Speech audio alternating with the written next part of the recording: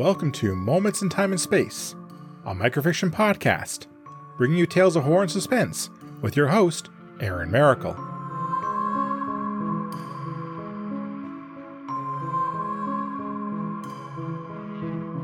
Hello everyone. Automation can be a good thing, but too much of a good thing can be bad, especially for this poor soul trapped in a car. Disengage door locks, Daniel said in a weak voice. He could hear the mechanisms whirl and click inside the doors of the car. Daniel grabbed the door and wrenched the handle several times, but to no avail. It was still locked.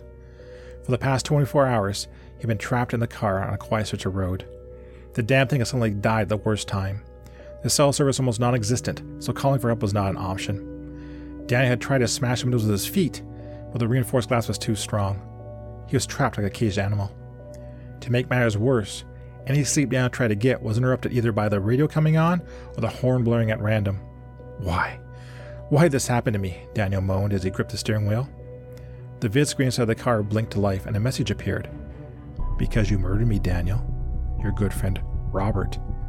Daniel blinked at the vid screen and then outside the car. Who's there? Who's doing this? He shouted. Time for one last ride. Good buddy. Daniel began to scream as the car's engine roared to life.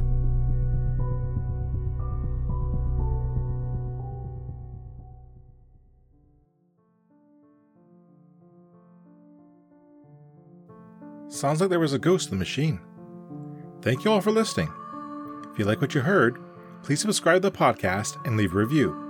You can also follow me on Twitter at MomentsInTAS. Feel free to recommend this podcast to others and help it grow.